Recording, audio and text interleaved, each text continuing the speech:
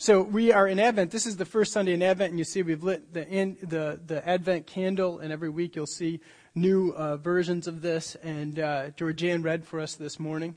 And we're walking through these different poems. You know, when Jesus came to earth, when I walked in here this morning, I was here Friday when we set up for this, but walking in here this morning and the lights are lit a little bit and there's this kind of feel, right? It's like the church glows during this season. It's a whole different season of the year, and it has always inspired people to these kind of different levels of faith and different levels of feeling and expression. And one of the things you see in the scriptures is that people, when Jesus came, they were moved to song or to poetry. How many of you just write poetry in your spare time? You know, you have a secret blog out there and you're just writing out your feelings and you want us all to hear that, and so you want to shout out where your poetry can be found, right? No, nobody does that, right?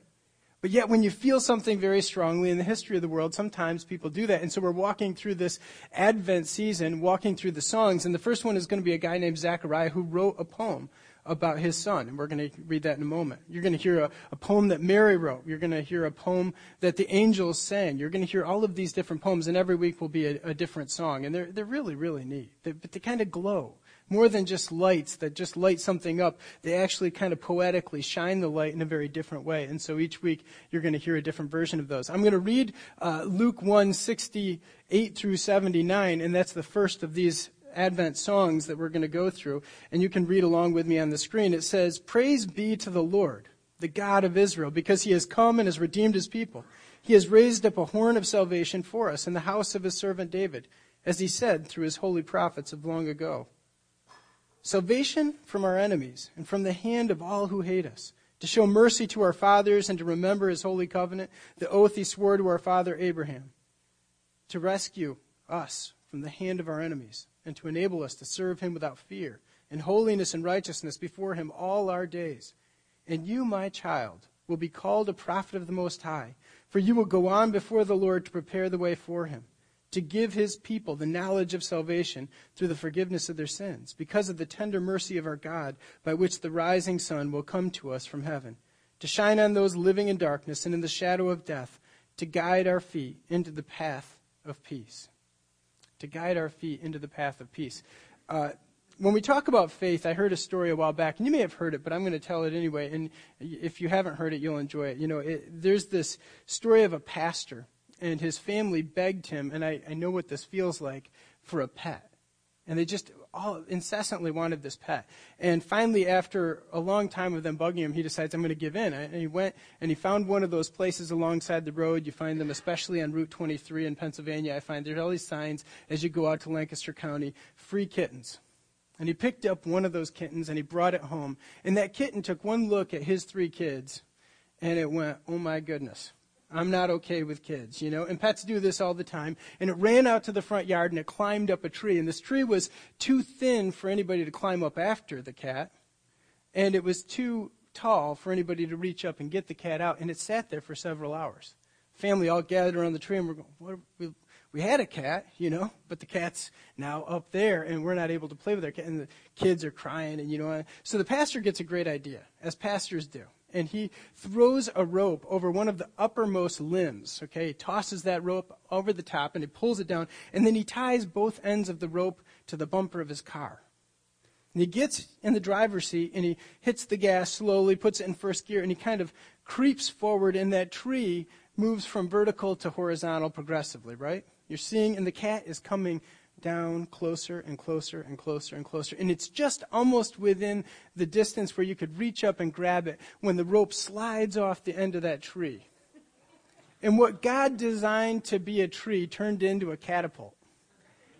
And that cat went flying through the air, who knows where. For the next 2 to 3 days, the pastor spends, and his family, they spend the time looking around the neighborhood, wondering where that cat, you know, cats land on their feet, right? So they figured it's got to be somewhere around here, and they cannot find it. And finally, after a few days, they decide, you know what, we're done. We're not going to find this cat. It's over.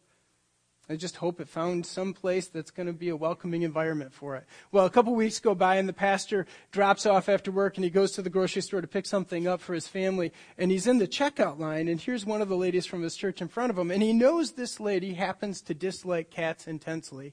And there she is paying for a bag of cat food. And he says, ma'am, I don't know what to say. I mean, you've always been a cat hater. And here you are buying cat food. I can only surmise that you have a kitten or a cat. And she says, yes, and you won't believe it. Pastor, I've got to tell you this story. It's a story of faith. It's a story of prayer. It's a story where God moved. And she says, I hate cats. And my daughter, who's in elementary school, she has been bothering me for weeks to get her a kitten. And I say, no, I'm not getting you a kitten. No matter what you say, no, no, no. Week after week, this argument goes on. She said, finally, I said, you need to just go pray about this because I'm not getting you a kitten. And she said, so help me, Pastor. I sat there doing the dishes, and I looked out the window into my backyard, and my daughter went out back, and she got in her little dress, she got down on her knees, and she looked at heaven with those big eyes that only elementary-age little girls have. And she looked at heaven, and I don't know what came out of her mouth, but I could see her lips moving, and whatever it was, it must have been profound, because this cat came flying out of the heavens and landed right in her lap. And she said, I have to just agree with God that he wanted us to have a cat. And the pastor just shook his head and said, absolutely. Faith does wonderful things, right?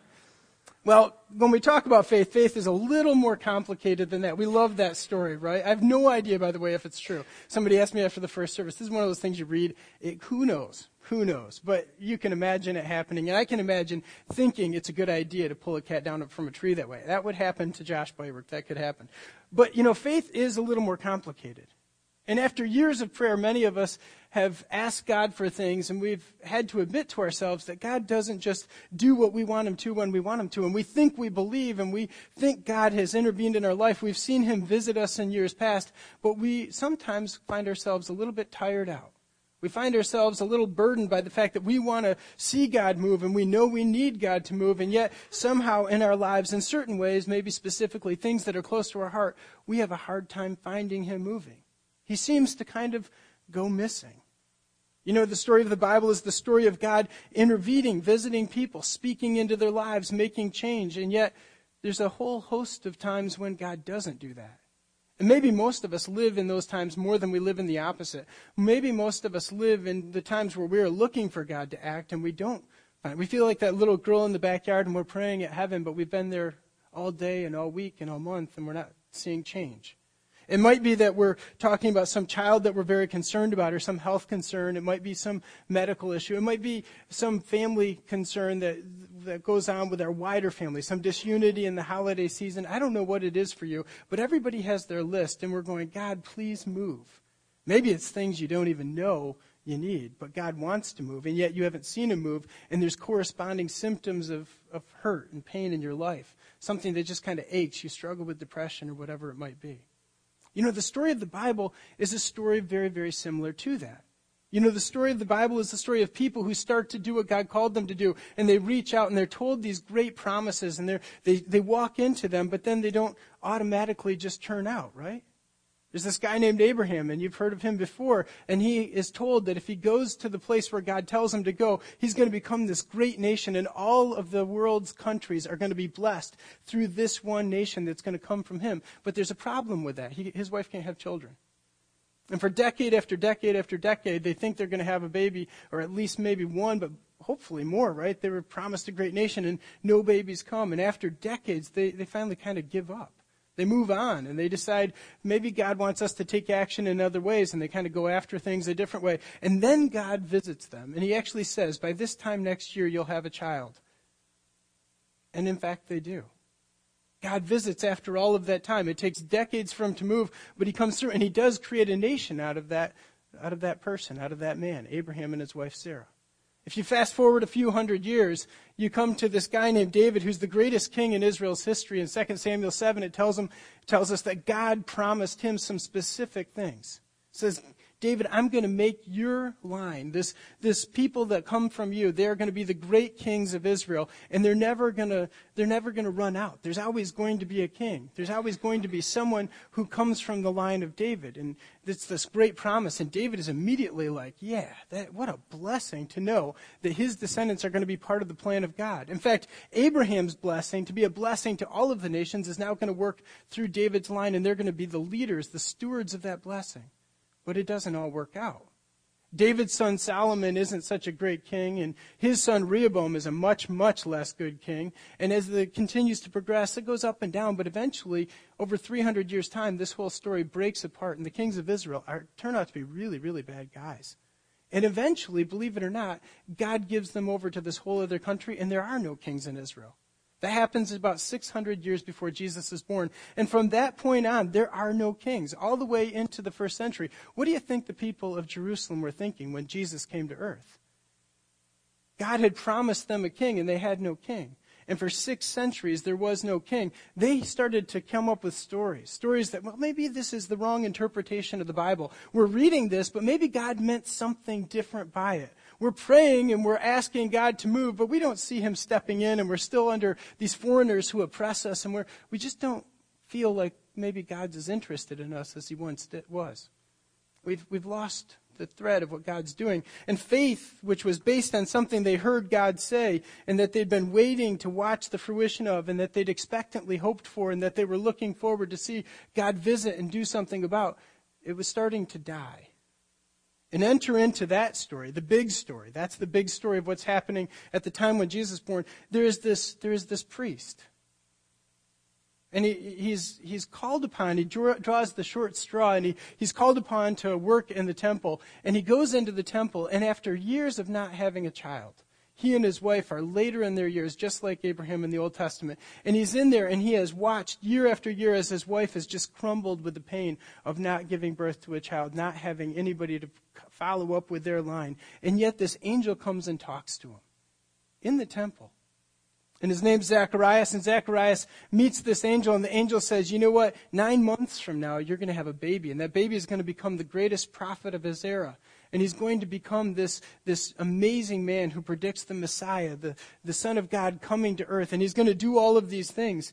And Zechariah pictures in the back of his mind this woman who he's left at home that day when he went to work, and he pictures her and all of the grief that she's had, and he says, I don't believe you.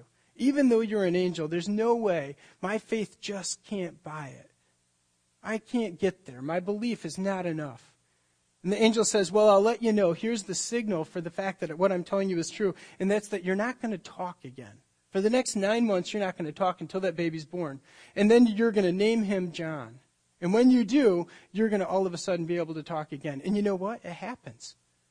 Zechariah's faith, which is so weak and is really just given out at this point, he's no longer trusting in the great promises of God. He's just kind of lost his way in life. He watches for the next 9 months, and eventually he's literally sitting there holding a little baby John in his hands, and he says his name is John. And then what comes out of his mouth are the words that I just read for you. He wrote this poem at that moment when all of a sudden his life's pain was turned to absolute joy, when his grief was turned into dancing. Let me read it again for you, because I think it will come to a greater meaning if you can see it from that standpoint. It says, praise be to the Lord, the God of Israel, because he has come and he has redeemed his people. God is intervened. And what's more is maybe this is the beginning of an intervention that hasn't happened in 600 years of time. God has been silent for the better part of a millennium, and he's about to do something that no one's ever seen him do. He has raised up a horn of salvation. That's code language for king from the Old Testament. He has raised up a horn of salvation for us in the house of his servant David, as he said through his holy prophets of long ago. This line that we thought was dying is now actually giving birth to a king that is going to change the world's history. He'll bring salvation from our enemies and from the hand of all who hate us, to show mercy to our fathers and to remember his holy covenant, the oath he swore to our father Abraham, to rescue us from the hand of our enemies and enable us to serve him without fear in holiness and righteousness before him all our days. And you, my child, will be called a prophet of the Most High, for you will go on before the Lord to prepare the way for him, to give his people the knowledge of salvation through the forgiveness of their sins, because of the tender mercy of our God, by which the rising sun, the Old King James Version used the word day spring here, the rising of Jesus into the world, the sun coming into the darkness and the light birthing into what has been so much gloom, by which the rising sun will come to us from heaven to shine on those living in darkness and in the shadow of death, to guide our feet into the path of peace. The story of what God's been doing, has been absolutely one of those things that nobody could keep up with. Not because it's moved so fast, but because it's moved so slow. And God has consistently, for the better part of a millennium, been thinking that he was called to this job of absolutely blessing people, but everybody had forgotten that God actually was going to do it. And people had given up. People had moved on. People had walked away, and David the king had given way to all of these different kings who die out. And then finally God is about to birth one great king from that line. And nobody sees it coming because everybody's kind of lost track of the line. And all of a sudden, in the middle of this, a Messiah is born. And John the Baptist is there, the son of this guy named Zechariah. And Zechariah holds him in his arms, and he gives what the old Roman Catholic Church called the Benedictus. It means the blessing. And he blessed this little boy, and he says, you know what? Not only has God answered my cry, not only has God answered my prayer, but he has answered the cry of our whole nation. And he's about to birth hope where there has been so much gloom and darkness. The light has dawned. This prayer of grief and heartache has turned into something that God is turning around in the moment. You know, the Old Testament, if you're one of those people who has asked God for some things, and I mean, honestly, how many of you have asked God for something you haven't received?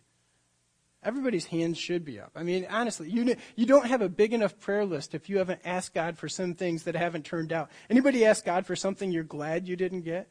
I have a few of them. I don't want to tell you. I mean, some of them are pretty embarrassing, right? But all of us have these things that we've asked God for. But you know, the thought that God needs to break into our world and that he wants to and that we're supposed to pray that way, it's not something that's new. The Old Testament people do this all the time. I want to read to you. This is the Message, which is a kind of a contemporary reading. This is the prophet Isaiah, and he's not prophesying here. He's actually praying back to God. Now listen to what he says. If you've had one of those moments where you've cried out to God and asked for help, listen to what the prophet Isaiah's prayer was to God in his day. This is about 2,700 years ago. Oh, that you would rip open the heavens and descend. Make the mountains shudder at your presence.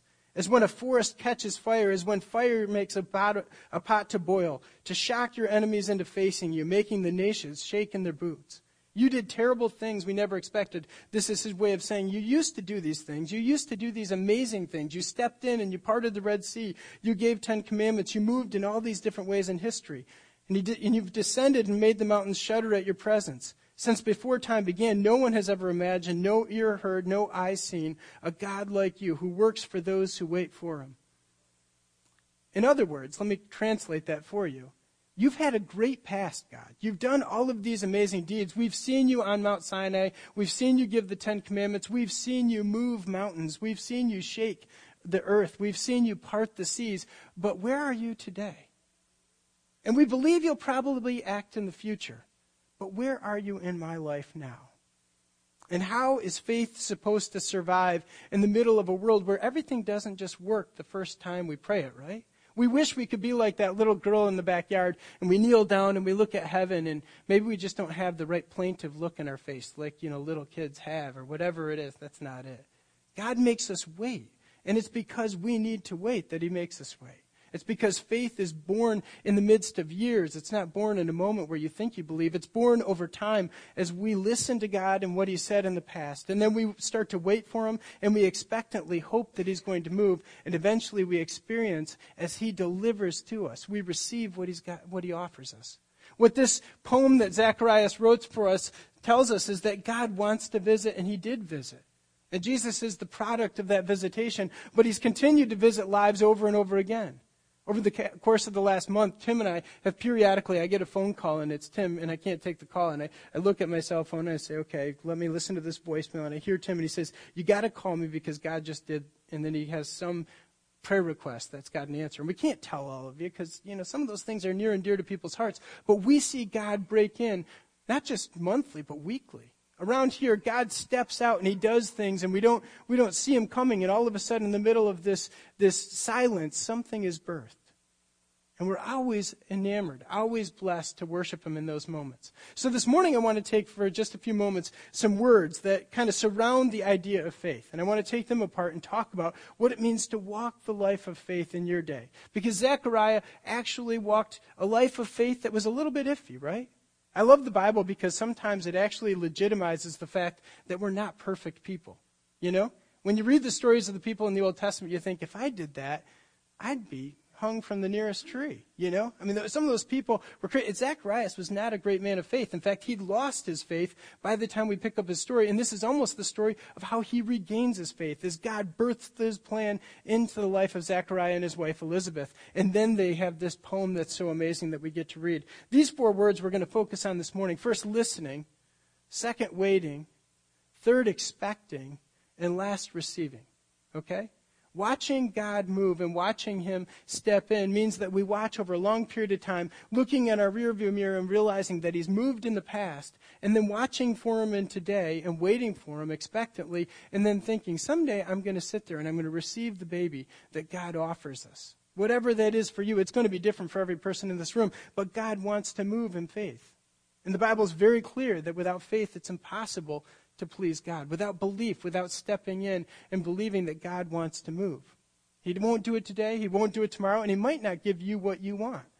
But he does want to do something, and he wants to do it for your best. I want to read for you a passage of Scripture that has to do with listening.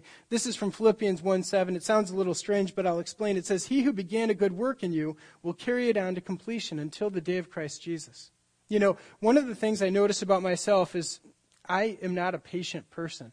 I'm really patient if I'm in a hospital with someone. I'm really patient if I'm on the phone with somebody who needs help. But I'm very impatient when it comes to my kids. And periodically, one of them will ask me for something, and I'll say, didn't you want that yesterday? You know? And the day before that, whatever it is, I have these knee-jerk reactions that are not as positive, and they don't really look like God's alive within me. And I've kind of asked myself, what is that all about? And I realize I'm just not all the person I wish I was.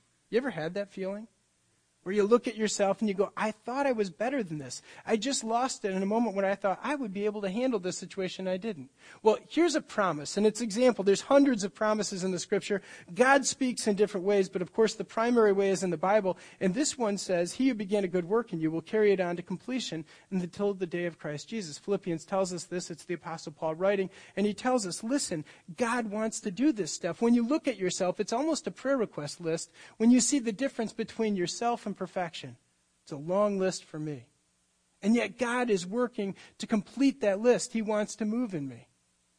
And so one of the things this Scripture asks us to believe is that we're supposed to look back and listen to what God has said in the past. And what he said is, I want to move in this person. I want to transform him. I want to change him. I want to alter his life. I want to make him into the person I've created him to be. And he's not there yet. He's not that great a guy.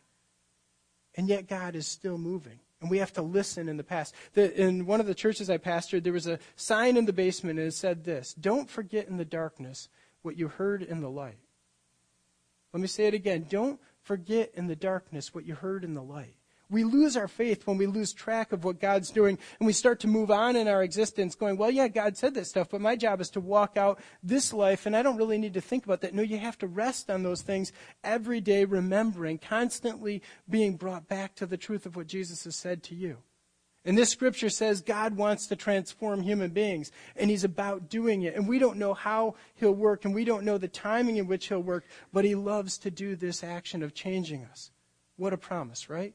So we have to listen first. The second thing we have to do is wait. This is from the prophet Isaiah again. Even youths shall faint and be weary, and young men shall fall exhausted. How many of you get tired, more tired in line at the bank than you do when you're playing a pickup game of basketball? Honestly. I mean, you ever have that feeling when you're waiting, you just go, oh my goodness, I'm so tired of this. Shelby had a back problem, this a couple years ago, and we had to call the doctor. We had to make an appointment. It was for 11 a.m., and she got out of work, and I met her there, and we got there at 11:02. 11:02, that's not real late, right? And we had this kind of special appointment, and so we thought we'd be fine. But there was this long line of all these people, maybe 15 of them, and I got in line. Shelby sat down because her back was really hurting. And I got in line, and I was sitting behind all of these people, and it only slowly inched forward. Didn't really move. And I got to the point where at 11:15, I was the next person in line, and this lady who I think was about 85 years old stepped in front of me, cut right in line, right directly in front of me.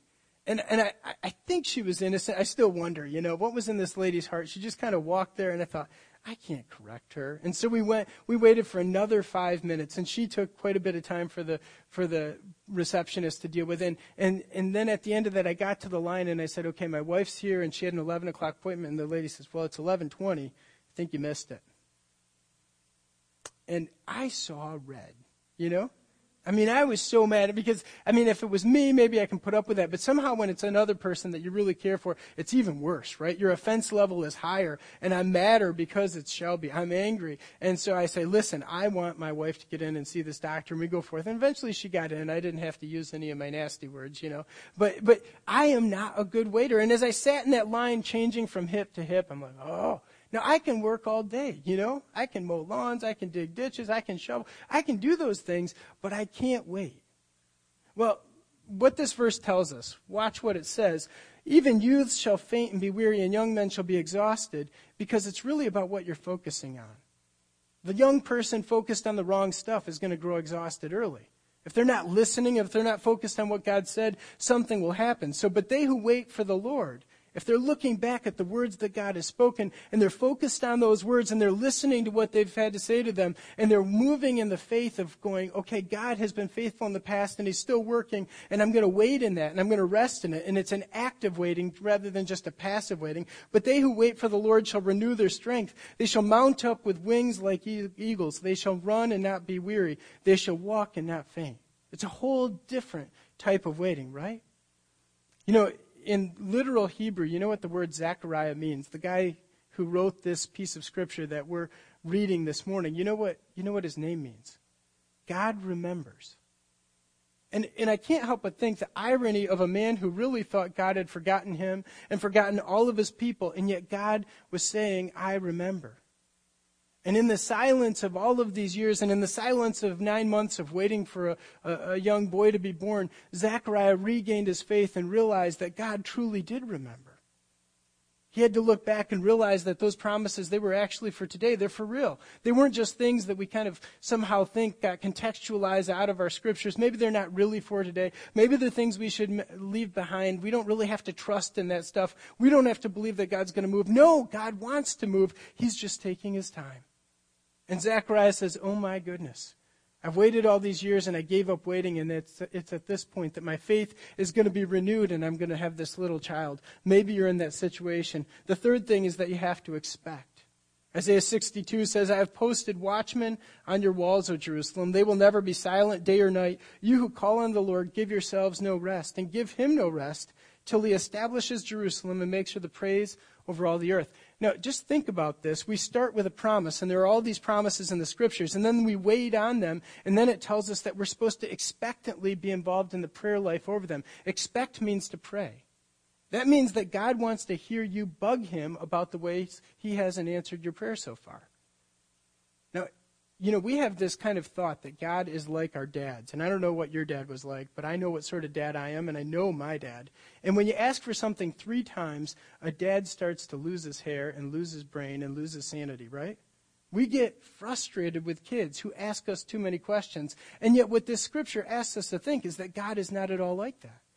Please bug me, he says. In fact, don't let me sleep is what this scripture says. In fact, don't let yourselves sleep. You keep me awake, and you keep waking yourself up to keep bugging me because God wants to move, and you're supposed to wait expectantly. You know, when we get the idea of waiting, what we think is we're just supposed to sit down in the waiting room and pick up a magazine about some other topic, and we're checking out in our life. We turn on the cable, and we start clicking, right? And we're done with actually actively listening. We're done actively waiting. We're done actively expecting. And yet what God is saying is, listen, expectation means prayer. Expectation means looking at me and saying, the world isn't working yet. Keep bugging me. Keep going until people look at your piece of real estate, look at your life and your family, and they go, wow, that's evidence I should praise God. Wouldn't that be something? We easily fail to expect. Let me give you an example of this. This is truly a terrible scripture. It's from Matthew chapter 23. It's Jesus speaking towards the end of his ministry, and he says this, Jerusalem, Jerusalem, you who killed the prophets. These are the people who knew the Bible, by the way, right? There's a world of people who didn't understand the scriptures in Jesus' time, and yet Jerusalem was the epicenter of Bible study and people who understood what God was supposed to want to do. And yet he says this, Jerusalem, Jerusalem, you who killed the prophets and stoned those sent to you, how often I have longed to gather your children together as a hen gathers her chicks under her wings, and you were not willing to be gathered. Look, your house is left to you desolate. For I tell you, you will not see me again until you say, blessed is he who comes in the name of the Lord. In other words, Jesus has come over and over again to the house of God, and each time the people there have failed to recognize him, failed to receive him, failed to expect him. And why? Because they're not expectant. They're not living lives of prayer. They're living lives of religion. They're living lives of, listen, I just come to church and I punch my clock and that's what I do. The card is hit and I'm good, and I don't actually need to engage my whole soul, my whole heart, my whole life into this thing. All I got to do is sit on the sidelines and say, you know what? I'm involved in the Jewish religion. And Jesus says that's not enough. Because God's going to come and God's going to surprise you with the way he works. And he might not work primarily in the church. He might work in your neighbor's house. I think I've told you this story maybe, but there was when Shelby and I bought our first house, there was this guy who lived across the street, and I had an every Thursday morning prayer breakfast. And we prayed for this guy across the street. And, we prayed for our neighborhood, so we prayed for him. And these guys would come and we'd eat eggs and toast and bacon and whatever, and then they'd go home. And one day the guy across the street said, hey, what are all those guys filing into your house at 6 a.m? That is really early to be throwing a party in this neighborhood. And I said, well, I don't want to, I'm kind of, iffy about admitting this, but it's a prayer group. I said, oh, really? You guys pray? Yeah. He says, well, that's interesting because my prayer room has a window that faces your house. And every morning I watch those guys go in and I've been praying for them. You remember that one with the red head? What's going on? He was limping the other day. And he actually knew what was going on with the guys going to my prayer group. And he's praying for them. He didn't go to my church. He didn't even go to the denomination that my church was from. He didn't go to anything like the church I came from. But God was active in his life. And I realized one of the things God was trying to get me to do is realize that I needed to expect him to move in ways in my neighborhood that maybe weren't through me or through my church. He was moving through other people. And yet my expectations shut the door to that. I built a wall between me and him before it was ever even something that I could have looked across and seen what was going on. This man had a heart for Jesus, and I never knew it. And what happens is we miss Jesus Christ because he's active in ways that we don't expect. And we're not expecting because we're not praying, and we're not seeking, and we're not looking back and waiting on that truth that God has said in our past. We need to move forward. Luke 1:74 and 75, right from this poem, has this line. He has visited and redeemed his people and raised up a horn of salvation for us, to rescue us from the hand of our enemies, and to enable us to serve him without fear in holiness and righteousness before him all our days. When Jesus shows up in your life and he visits, when God starts to do something new, what's tough is that we have to receive it. I was watching football the other day, and this wide receiver ran down the field, and he did an out pattern, and he got kind of tangled up with the cornerback. If you can picture this, I like football, you might not, and then this might not work for you as well, but he does this out pattern, and the quarterback just throws the ball on a rope, and it hits the wide receiver in the helmet. Boink. And it bounces off and goes like 10 yards down the field. It was so hilarious to watch that ball do. We're used to these guys catching everything thrown their way, right? But this guy kind of got distracted by the adversity he was in, and the ball got through his hands, hit him in the face, and then bounced all the way down the field. And even the commentators were laughing, right?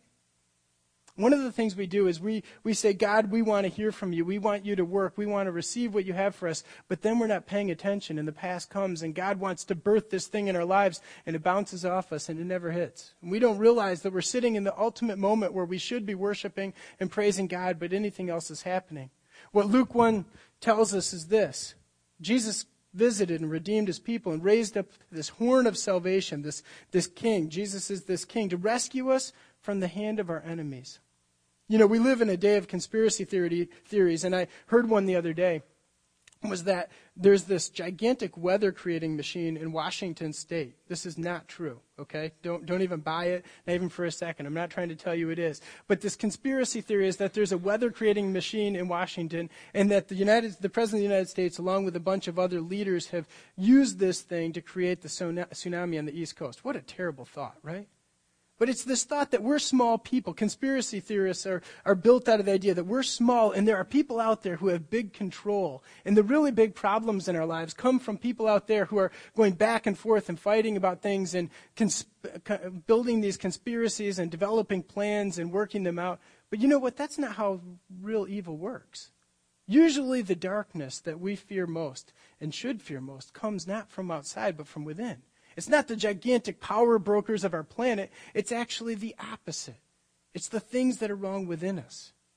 And so what it means to receive is that Jesus is going to set us free from the enemy. And it's not the enemy of foreign oppression. It's not some king on the other side of the world. It's not some military. It's the enemy that lives inside each one of us. We have this problem called sin. Theologians call it depravity. I remember looking at my little baby, holding my firstborn, Sophie. She was such a cute kid, And I held her in my arms and I thought, she's almost perfect. And about 18 months old, I remember she learned the word no. She was sitting in her high chair, and we sliced up these carrots. They're real soft carrots, and she's sitting with a whole line of carrots, and she picked one up, and she tossed it over the side of her tray, and I said, no, Sophie.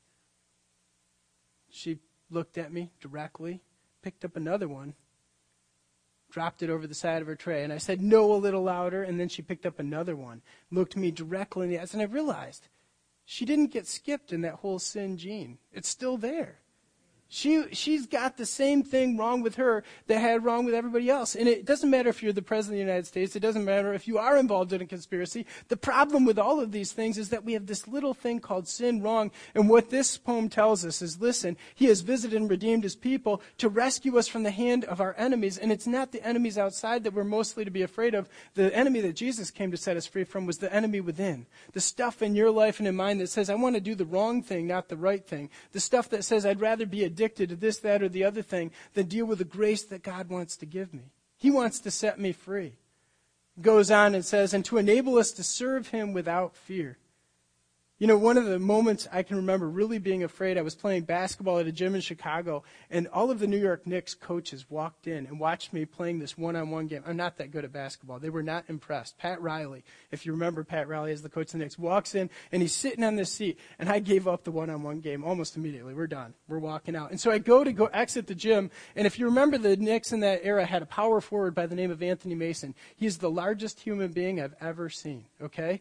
And he had 3 bullets still lodged in his shoulder from a gang fight. He was truly one of those guys you had to be kind of afraid of. I opened the door to the gym, and on the other side, it was like, one of those Bob Barker moments where you open the door and you wonder there it is, Anthony Mason. And you know what Anthony Mason did? He's a gigantic guy. We're talking 6'7", about 300 pounds. He walks through and he pushes me aside with this much of his hand, just this little bit right here. And you know what? I moved. It just moved me. There was nothing I could say or do. It was so offensive, so rude. I didn't say a word, right? You know who there is to be who the person is we're supposed to be the most afraid of? When you get close to God and you find out how unrighteous you are, how unworthy you are, how broken you are, how, just like my daughter at 18 months, our natural word is no.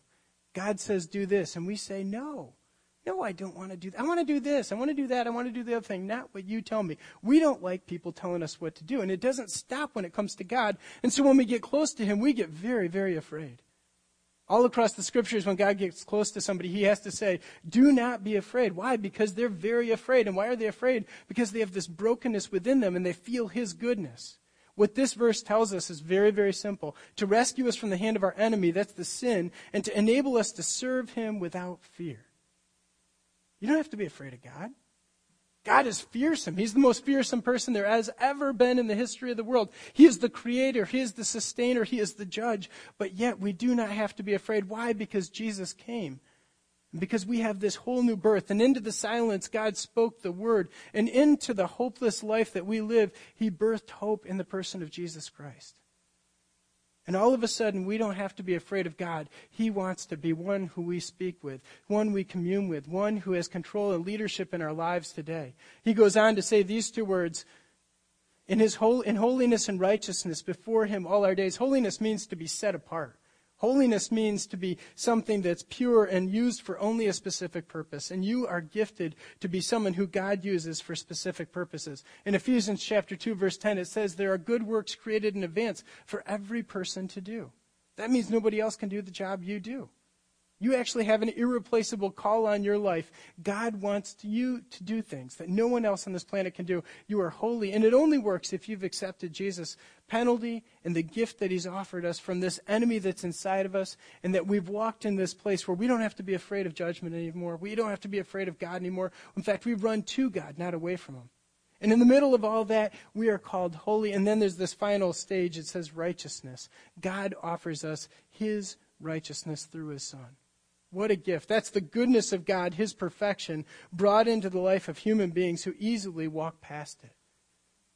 But all of that life goes missing in our lives when we don't remember and we don't walk in it. When we don't listen to what God has said in our past, expecting and waiting for him to move and thinking that we need to be ready at a moment's notice for us to receive. We need to be able to receive what God offers us. Some of us have the wrong idea. We want God to move in our finances, or we want God to move in our relationships. We want God to move out here. But, God mostly seems to want to move in here, and it affects out here. And sometimes he does miraculous out there as well. But the primary place where God wants to work is in here. I've said it before, and I'll say it again, that the greatest miracle I ever think of, I look across and I've seen people get healed from really serious sicknesses. I've watched God reach into somebody's life. It didn't feel like anything happened. We prayed, but 2 days later, they're whole and they're ready. And we had a lady a few years ago have a brain tumor, and that thing got healed through prayer. Something happened here in a prayer meeting, and God moved. And she's still doing well. The doctors gave her less than a year to live. You know those stories. I've heard them too. But all of those stories pale in comparison to the fact that we are forgiven.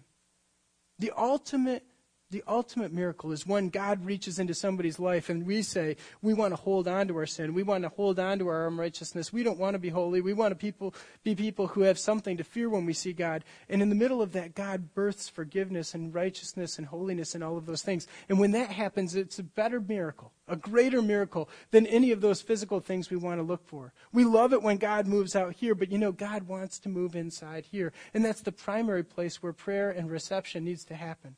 So while you're praying and receiving, while you're looking for God to move, while you're expectantly waiting, realize that you're not supposed to look primarily out here. The most important thing God ever wants to do is change who you are. He wants to bless you to be the person he created you to be. Like that little girl in the backyard, you can just kind of picture her crying out to heaven, "Oh God, give me a cat." Our cry needs to be, "Oh God, give us new versions of ourselves. Oh God, please transform us. Oh God, you who began a good work in us, be faithful to complete it, Lord God."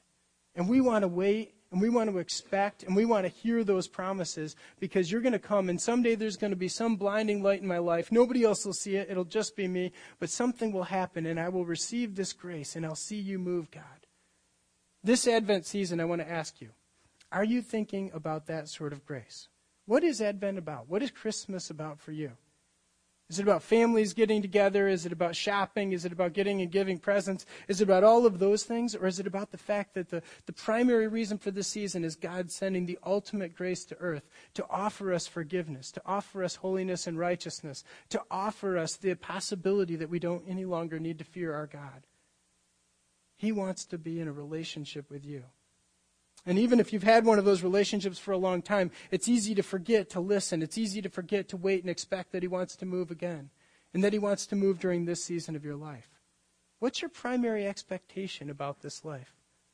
When I was at Vanguard, and every company I've worked for, they've had a mission statement or a purpose statement. I remember the statement had to do with these investors, and we were supposed to take care of investors and do all this stuff. And I got this menial starting out job, at Vanguard. I worked for this little department, and we didn't do anything all that remarkable. And yet we were told day in and day out, we need to care for investors. And you could show up without sleeping the night before and do this job, We didn't think we were any great mission. We didn't have any great purpose. We didn't have any great call. And yet what this scripture tells us is that we all have a great call beyond the moment. God wants to move in our lives. We have a purpose that we don't easily see. What does God want to do during this season of your life? What is your mission? What are you oriented toward? What are you focused on during Advent? Join me in prayer.